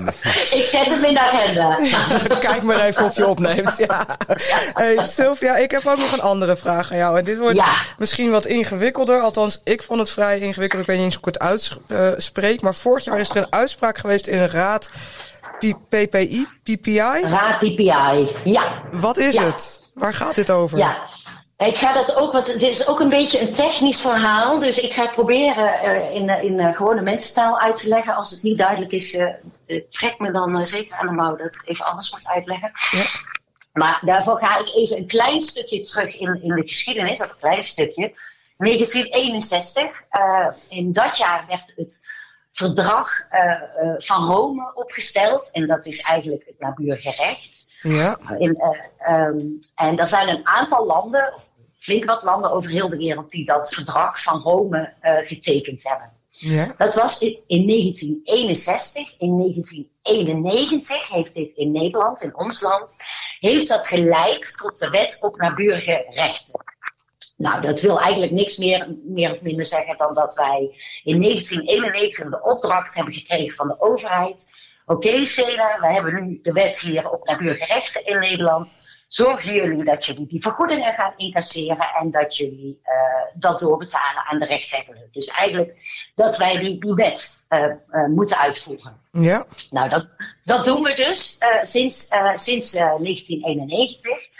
En op basis van die wet, zoals die er toen lag, was alleen het repertoire beschermd waarvan de master-eigenaar uit een land kwam wat dat verdrag van Rome uit 1961 heeft getekend. Okay. Nou, dat zijn een heleboel landen, maar een heleboel landen hebben dat verdrag niet getekend. Waaronder de grootste, de Verenigde Staten. Dus dat betekent eigenlijk dat wij ook niet incasseerden en uitbetaalden over US repertoire, omdat zij dat verdrag niet hadden getekend. Nou, nu zijn de Amerikanen eigenlijk een rechtszaak begonnen. En eind vorig jaar is er door het Europese Hof besloten dat die wet zoals wij hem tot op heden uitgevoerd hebben, dat niet meer mag. Okay. Dus die wet die is per 1 januari 2021 is die aangepast en moeten wij dus wel US repertoire gaan betalen. Nou, dus je kunt je voorstellen, hè, als we een radiostation draait in een uur, ik noem maar iets, 10 nummers. Als daarvan 5 Amerikaanse nummers in zaten, die hoefden niet vergoed te worden. Dus dan bleef er meer over voor al die andere niet-Amerikaanse tracks. Maar nu moeten we datzelfde geld dus verdelen met ook die Amerikaanse titels. Dus we moeten in plaats van 5 liedjes, moeten we 10 liedjes betalen. Wat er dus eigenlijk voor zorgt dat de minutenwaarde daalt. Dus wij moeten nu dus wel dat US-repertoire uitbetalen. Dus Amerikaanse muzikanten en producenten konden voorheen geen geld ophalen bij ons. Dat kunnen ze nu wel. Maar dat is dus eigenlijk slecht nieuws voor onder andere Nederlandse rechthebbenden. Want Ja, dat is zeker. Wij schrokken daar ook heel erg van. Die uitspraak die was eind vorig jaar. En dat daar gelijk ook al een wet op lag per 1 januari. Dat was ook al heel snel. Die hadden we nog niet aanzien komen. Maar goed, daarmee hebben wij dus eigenlijk wel een nieuwe opdracht gekregen. Dat betekent dat wij met alle mensen alle bedrijven en organisaties die een licentie bij ons hebben. Daar moeten wij eigenlijk nieuwe afspraken mee maken. Waarin wij zeggen van oké, jullie hebben een afspraak met ons, maar wij moeten nu ook Amerikaans repertoire gaan vergoeden. Dus wij willen eigenlijk dat jullie meer gaan betalen. Dat is eigenlijk wat we wilden doen. Maar je kunt je voorstellen om midden in coronatijd bij Koninklijke Horeca Nederland of noem het allemaal maar op, waar dan ook aan te kloppen van goh, jullie betalen nu een x-bedrag aan Sena en dat moet meer worden, want ze moeten meer gaan vergoeden. Ja, dat zijn niet de leukste gesprekken die je in deze tijd kunt voeren. Maar het is mijn collega's wel gelukt. Zij hebben de huidige tarieven kunnen verhogen, in ieder geval voor 2021 en 2022. Dus ieder jaar met 12,5%. Dus dat betekent dat wij wel wat meer geld gaan krijgen. Maar in basis is het eigenlijk nog steeds wel zo dat de minutenwaarde daalt. Dus dat je minder geld krijgt voor je liedje dan wat je tot aan 1 januari 2021 eigenlijk gekregen hebt. We begonnen zo positief, maar ik vind dit dan toch wel een hele pittige. Want vooral ook bij, ik heb zelf ook bij de radio gewerkt, maar dat je dan, we hebben natuurlijk vaak de discussie dat er toch minder muziek van Nederlandse bodem wordt gedraaid. En die krijgen dan nu dus uiteindelijk in verhouding ook nog minder, waar voor hun geld. Ze krijgen ook nog minder betaald als ze gedraaid worden. Ja, precies. En wij zijn, en niet alleen wij, maar dit is in heel Europa moet dit dus doorgevoerd worden. Dus wij zijn ook op Europees niveau zijn wij nog aan het lobbyen. Want wat een beetje het kromme is, vinden wij, is dat het niet wederkerig is. Dus als het nu andersom zou zijn, dat onze Nederlandse rechthebbenden, wanneer hun muziek in Amerika gedraaid wordt bij de kapper of bij de sportschool, dat wij daar ook geld voor ontvangen, dan is het prima, want dan is het gelijk. Hè? Maar Amerika heeft dus dat verdrag niet getekend, dus die hebben eigenlijk een andere wet op buurgerechten. En wij ontvangen wel geld uit Amerika, flink veel geld ook wel, maar dat gaat alleen over 2 hele grote online Amerikaanse radiostations. En waar wij eigenlijk nu met z'n allen mee bezig zijn, is dat we aan het kijken zijn, kunnen wij dan ook niet vanuit Amerika gewoon meer geld ontvangen, zodat het een beetje recht getrokken wordt. Dus dat is waar we mee bezig zijn, maar zo'n lobby, zoals je misschien ook wel vaker gehoord hebt, dat neemt nog alles wat tijd in beslag. Ja. Dus dat kan nog wel eens duren voordat daar echt uitsluitsel over is. Ja, jullie zijn daar in ieder geval mee bezig. Dus dat is dan het positieve aan het nieuws. Ik schrik hier best wel van. Ik wist niet wat het was, maar nu maak ik me toch een klein beetje zorgen. Ik probeer nog ergens een positieve afsluiting te vinden, Sylvia. Want je hebt wel een hele vrolijke stem. En vanavond een afspraak met Paul, dus dat komt helemaal goed. En ik denk dat het goede nieuws is, waar wij heel blij mee zijn, en dat hadden we gewoon niet verwacht, is dat wij wel die licenties dus voor dit jaar al hebben kunnen verhogen met 12,5%. En volgend jaar dus ook weer met 12,5%. Dat effectief wordt dat een stijging van 26%. En dat is ook aan alle bedrijven die ons moeten betalen. Hè? Die kapper, die sportschool, dat radiostation. Dat die toch in deze lastige tijden het gelukkig voor elkaar kunnen boksen. Om te zorgen dat we iets meer geld ontvangen en dat we dus toch ook iets meer kunnen gaan doorbetalen. Dat vind ik in deze toch wel lastige tijden voor iedereen, vind ik dat wel een hele positieve ontwikkeling. Mooi. Dankjewel, Sylvie, voor je uitgebreide uitleg.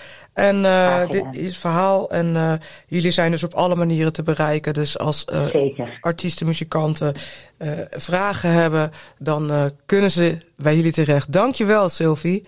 Ja, heel graag gedaan. En een oproep aan iedereen om zich in te schrijven en hun repertoire aan te melden. Want wij hebben jullie geld, maar dan moeten jullie het wel zelf even komen ophalen. Dus we hopen dat iedereen dat ook komt doen. Dank je. Ik kom eraan. Ja, piepende bandjes. Ik zie je zo bescheiden. Dank Sylvie, hele mooie dag. En dankjewel hetzelfde en dankjewel voor de tijd. Doei. Vanaf nu hebben we elke maand de nieuwsrubriek Gear Talk in samenwerking met Music Maker. Chris Dekker praat je bij over de nieuwste ontwikkelingen op het gebied van apparatuur, hardware en software. Welkom bij de maandelijkse Gear Talk van Music Maker. En deze keer heb ik 2 gitaren, een basversterker, een microfoon en notatiesoftware voor je. En opvallend is dat er weer veel signature modellen zijn. En we beginnen dan ook met de Jack Stang van Kurt Cobain. Deze is opnieuw productie genomen bij Fender en dat is natuurlijk ter ere van het 30-jarig jubileum van Nevermind. Gitaristen kennen het verhaal. Kurt plakte een plaatje van een halve Jaguar aan een halve Mustang en de Jackstang was geboren. En Fender maakte net voor zijn dood nog een gitaar voor hem en daarna kwam de productie pas echt op gang. Net als vroeger is de Jackstang verkrijgbaar in Fiesta Red en Sonic Blue en hij is zowel linkshandig als rechtshandig verkrijgbaar. En dat is niet onbelangrijk, want Cobain was zelf natuurlijk een lefty en zal veel mensen hebben beïnvloed. Bassisten kennen hem zeker en liefhebbers van stand-up comedy ook vast. Guy Pratt. Hij speelde met Madonna, met Michael Jackson. Hij is al jaren de rechterhand van David Gilmour. En hij was na Roger Waters de bassist in Pink Floyd. Het Britse versterkermerk Ashdown kwam deze maand met een aantal nieuwe producten. Dat lees je allemaal op musicmaker.nl. En een ervan is de lekker industrieel uitziende Interstellar 600. Een basversterker voor deze Guy Pratt dus. Je kan er een helemaal clean geluid uithalen, maar ook een lekker buisrandje. En je kan heel makkelijk een tweede instrument aansluiten. Voor Guy zijn dat Taurus pedalen, maar jij kan natuurlijk ook bijvoorbeeld je bass synth aansluiten. Dan gaan we door naar weer de derde en voor nu laatste signature. En dat is de Guild A20 Marley. En die is gebaseerd op de gitaar die Bob Marley thuis gebruikte voor songwriting. En dat is natuurlijk een eerbetoon aan de reggae-legende. Veel van Marley's hits uit de jaren 70 zijn geschreven op een Guild Madeira. En de A20 die herintroduceert Marley's geliefde dreadnought met een paar moderne aanpassingen. Daarnaast zien we een custom slagplaat met Marley's handtekening. Een speciale inleg bij de 12e fret. Heel veel case candy voor de fans, maar er is meer leuks te melden. Bob hield van de planeet en de gitaar wordt dan ook geleverd in een kickback die gemaakt is van gerecycled nylon. Daarnaast is Guild een samenwerking aangegaan met One Tree Planted om een boom te planten voor elke Marley gitaar die wordt gemaakt. We gaan door met Warm Audio. Dit merk maakt al een aantal jaren hoge kwaliteit koptelefoons en microfoons. En die zijn vaak gebaseerd op hele dure klassiekers en dan ietsje beter betaalbaar. De WA8000 is gebaseerd op de Sony C800G. Iets goedkoper dus. En deze microfoon uit 1992 is erg populair voor vocals vanwege het natuurlijke middengebied en de hoeveelheid details. Net als bij het kostbaar origineel gaat het bij de WA8000 om een grootmembraan buizen condensatormicrofoon met omni- en cardioïde richtingskarakteristieken. En de buis is een New Old Stock 6 AU6. De microfoon wordt natuurlijk heel compleet geleverd met een spinner, een transportkoffer, een stevige losse voeding en de bijbehorende 7-aderige Gotham kabel. We eindigen met iets minder seksies en dat is software. En het gaat dit keer om de Steinberg Dorico of Dorico. En dat is software voor je iPad. Ideaal voor onderweg, vroegen we ons af bij Music Maker. In onze reportage over de muzikanten van de Sven Hammond Big Band van Matthijs gaat door viel er op hoe onmisbaar iPads zijn geworden in bepaalde muziekgenres. En Steinberg komt nu met een notatiepakket voor de iPad en die is helemaal gratis via de iOS App Store. Nog geen Android versie, die komt misschien nog. Het is een eenvoudige versie van de desktop versie en je werkt heel makkelijk met 2 sporen of lijnen muziek. Er is een DAW-afdeling met bruikbare samples. Je kan het ook combineren met samplebibliotheken van derden. Je kan toetsen aansluiten, maar desgewenst duikt er ook een pianoklavier uit het onderste deel van je scherm op. En dat kan je weer omschakelen naar een gitaarhals of een drumpad-modus. Als je partituur is ingevoerd en bewerkt, dan kun je de Dorico of Dorico in een leesmodus plaatsen. En dan gebruik je het eigenlijk als papiervervanger. Maar je kan het resultaat ook haarscherp uitprinten. Wil je meer productnieuws? Ga naar musicmaker.nl of bestel het magazine zonder verzendkosten bij muziekmagazines.nl. En ik ben de volgende maand weer met productnieuws. Tot de volgende keer.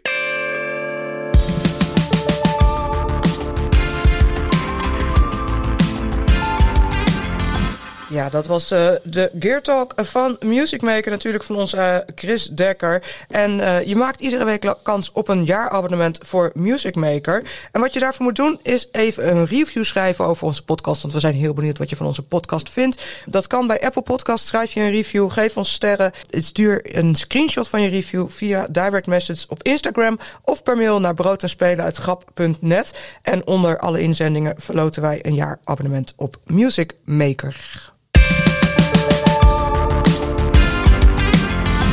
Jorik, Paul, we hebben al best wel veel dingen besproken. Ik ben gewoon even benieuwd zo aan het einde. Wat willen jullie nog kwijt? Waar willen jullie het nog over hebben? Zijn er dingen die ik had moeten vragen? Ik zou het wel leuk vinden om nog wat te horen, Paul, over de totstandkoming van je nieuwe album. Ja? Ja, dat is een uitstekende vraag. Ja. Ik heb hem opgenomen bij PAF Studio. Dat is de studio van Marcel Vakkers en van de Kik. In Rotterdam, onder de bogen. Dat is een heel vette studio met allemaal oude apparatuur. Ze hebben oude tape, recorders en ze hebben een plaatgalm. En het is echt alsof je terug in de tijd gaat. Dat is toch die man in die laboratoriumjas? Ja, Marcel draagt altijd een laboratoriumjas, een soort knipoog naar Abbey Road. Weet je, in de jaren 50 en 60. Dat waren eigenlijk echt de professoren, toch? Geluidsprofessoren. Die daar met heel veel respect werden behandeld.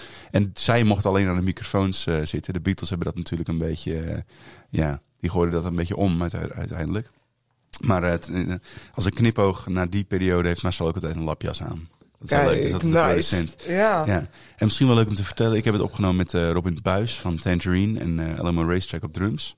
En Danny van Tichelen, die hier 2 weken geleden was, op bas. En het is gemasterd door een heel inspirerende man, vind ik zelf. Dat is Ed Brooks, die werkt in Seattle. En die heeft ook samengewerkt met Fleet Foxes. En Pearl Jam en Death Cab for Cutie. Maar vooral Fleet Foxes is voor mij een heel belangrijke inspiratiebron. Hij heeft ook voor hun tracks gemasterd. Dus daar ben ik heel trots op dat hij dat wilde doen. Nice. Ja. Hoe kom je aan zulke contacten? Nou, voor hem... ik luister eigenlijk zelf vooral Amerikaanse releases. Ik had zoiets, ik kan wel naar een Nederlandse masteraar gaan. Maar ik luister zelf alleen maar Amerikaanse muziek. Dus waarom ga ik daar gewoon niet voor? En dan mail ik hem. En misschien kan hij wel. En dat was eigenlijk heel simpel. Hij zei, is goed, te gek. En toen deed hij een klein soort oefentrack, zeg maar. Om te kijken of je het eens bent met die mastering. En toen dacht ik, dit is eigenlijk wel precies wat ik zoek qua sound en mellowheid, zeg maar. En toen heeft hij de rest ook gedaan. Prachtig. En het was helemaal niet zoveel duurder of zo. Als mensen denken van, het zal wel heel duur zijn geweest. Dat viel echt hartstikke mee. Wat lekker. Ja, Danny zei dat volgens mij ook al. En dat wordt vaker genoemd hier ook als tip. Vraag het gewoon. Ja. Vraag om hulp. Want als je het niet... Nee, heb je. Precies. Ja, kun je krijgen. Ja. En het is wel grappig, want Danny heeft weer een ervaring waarbij ze een of andere Amerikaanse mixer hadden gevraagd van, wil je met onze plaat mixen? Ik weet niet meer precies wie, maar ze waren er groot fan van. En toen, of ook een masteraar. En toen vonden zij de Nederlandse mastering beter.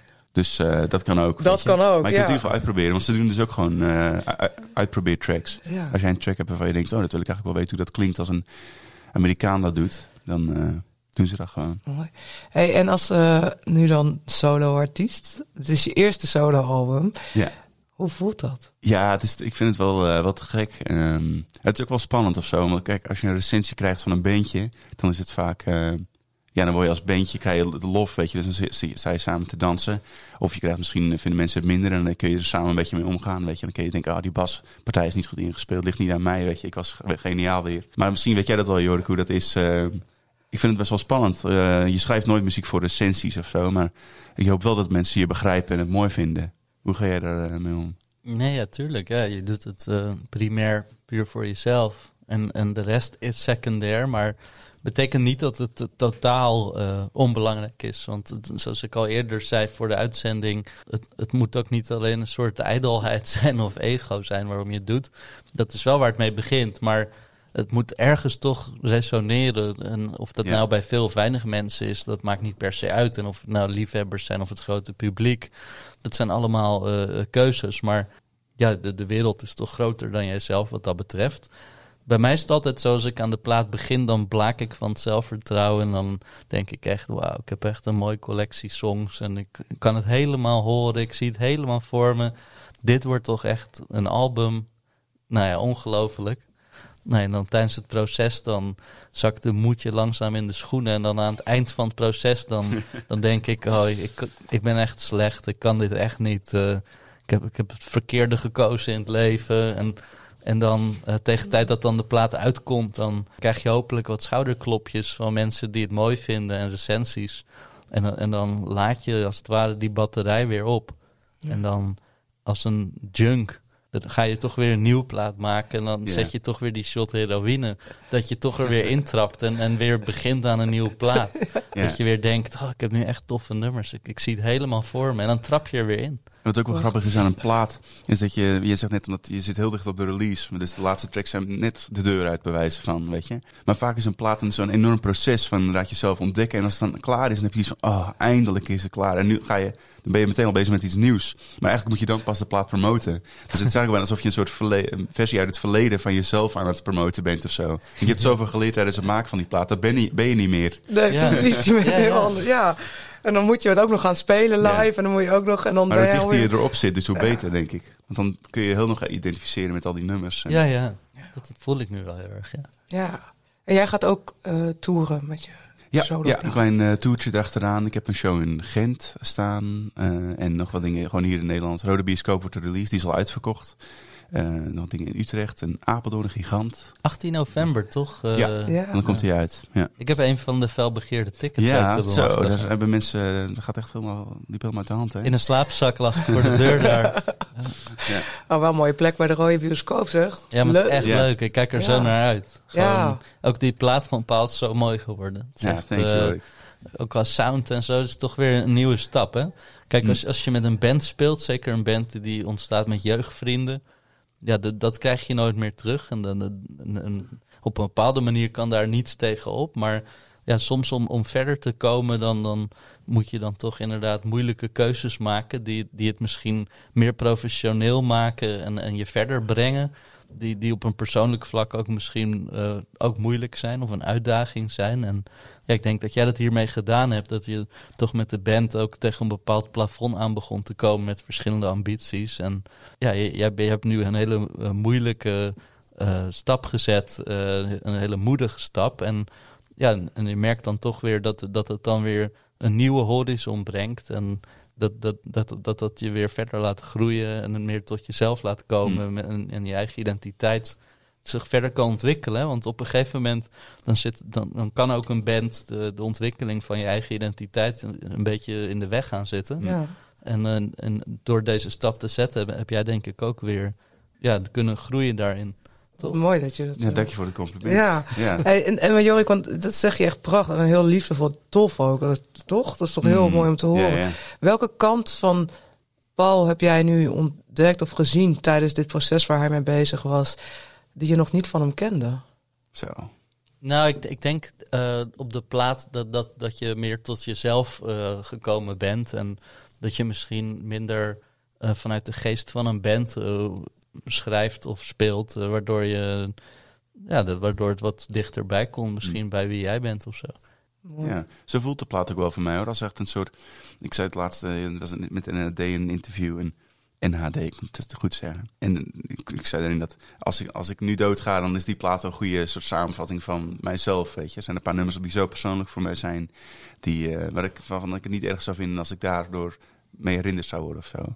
Het voelt inderdaad wel echt een soort persoonlijk document. Als band ben je veel meer bezig met z'n vieren, met de sound en heel andere dingen. En hier gaat het veel meer om een soort boodschap. Heel veel van mijn literaire aspiraties zitten er ook in. Ik probeer er zoveel mogelijk mee te doen in mijn teksten en qua poëzie. Dat vind ik heel belangrijk. Dus ik heb hier geen concessies gedaan. Met de band is het toch... Ik vergelijk het meestal met zo'n Venn-diagram, weet je. Je met 4 cirkels en er is één heel klein stukje waar je het echt over eens bent. Dat moet het zijn. Nu is er gewoon 1 Venn-diagram, dat ben ik, weet je. En dat is ook de plaat. Dus het is gewoon een soort vlees geworden product, weet je. Die vinyl is gewoon een stukje Paul Bond straks. Prachtig. Ik kijk er echt naar uit, naar allebei jullie albums. Ik heb tot slot nog 1 vraag die we aan iedereen stellen. Wie of wat in jouw leven heeft jou iets meegegeven waar je nu nog profijt van hebt in je carrière? Ik speelde een keer met de Hype in het voorprogramma van de Zombies. Dat was echt lang geleden, in 2007 of zo, of 8, in de Kade in Zaandam. Dat zijn mensen die alles gezien hebben. Colin Blunstone en Rod Argent met hun begeleiders. Die draaien mee sinds de 60s. Toeren nog steeds over de wereld. Hebben wereldsuccessen gehad. En zij lieten ons eigenlijk zien dat in tegenstelling tot hoe bandjes van onze leeftijdsgenoten en wij zelf misschien ook onderling met elkaar waren, dat allemaal nergens voor nodig was. Want zij waren allemaal gewoon super lief en down to earth en bescheiden en weinig pretenties of zo. En ja, ik vond het wel een soort eye-opener of zo. Deze mensen hadden niets te bewijzen, maar dat deden ze ook niet. Mooi. Gewoon geen bla bla en kijk ons eens of zo. Waren heel toegankelijk, ook voor ons, terwijl wij niemand waren. Gewoon jongens van 19, weet je wel. En zij namen de tijd van, wat leuk dat jullie onze support doen. En of het nou gemeend is of niet. Ja, ik denk dat het gemeend was. Ja. Maar, tof. Ja. We hebben ook wel eens voorprogramma Colin Blunstone gedaan. En een heel toffe aardige gast. Heel lieve man. Ja. Geweldig. En inderdaad zo oprecht en eigen. En niet die arrogantie die je soms associeert met dat soort popsterren. Hij heeft van alle popsterren echt wel het recht om arrogant te zijn. Dat bestaat niet echt. Maar dat heeft Liam Gallagher alleen dat recht. Ja, precies. Ja. Die mag het. Ik bedoel, hij mag best wel, hij is best wel cool, weet je. Dus je kijkt echt tegen hem op, maar dan komt hij zo naar je toe. Dat is best wel bijzonder. Gewoon schuchter en lief en down to earth of zo. Ja. Heb jij ook zo'n moment of iemand wat? Ja, ik heb wel één heel bijzonder moment. Dat was voor mij echt een soort dat ik echt van, daar ging mijn hart van gloeien. Dat was dus al sinds ik een 10-jarig jongetje ben, keek ik al op de bank met kerst naar de top 2000 de Go-Go met Thijs van Nieuwkerk en natuurlijk Leo Blokhuis. En wij reden toen in 2019 of 2018 een tour met Leo. En toen stonden we backstage en ik speelde aan toetsen bij die tour. Dat is met Strange Brew, dat is met Jorik op gitaar. En met een heel mooie ploeg om ons heen. Jeroen Klein op drums, Rijer Zwart op basgitaar. En dan Anders Soldaat op leadgitaar. Dat is echt een te gekke ploeg. En toen stonden we backstage en ik rook dan meestal een sigaartje naar de show. En ik stond met Leo een sigaartje te roken. En hij zei tegen mij, ik dacht dat jij wel een gewoon normale toetsenist was, maar je bent echt supergoed. En ik had zoiets van, holy crap. Leo Blockhuis, die geeft mij een compliment. Ik dacht gewoon aan het jongetje van 10, weet je, in zijn pyjama tot 2000 te kijken. En nu krijg ik van die god, zeg maar, weet je. En inmiddels kennen we hem ook gewoon normaal. Dus het is niet meer, dan is hij niet meer daar. Maar dan heb je nog steeds heel veel respect voor hem. Maar ik dacht zoiets van, jeetje, als ik toch weer terug in de tijd kon, ik kon tegen mezelf zeggen dat die meneer op tv zoiets zou zeggen, dat vond ik heel bijzonder. Dat dacht ik van. En als ik wel eens er doorheen zit, Jorik zat wel over dat gevoel dat je denkt van, oh man, ik ken echt helemaal niks. En ik ben echt een loser en iedereen kijkt op me neer. En weet je, dat gevoel heb je wel eens in het maakproces. Dan denk ik wel eens aan en van, dan heb ik toch wel iets goed gedaan of zo, weet je. Zeker. Dus dat was wel een bijzonder moment van mij.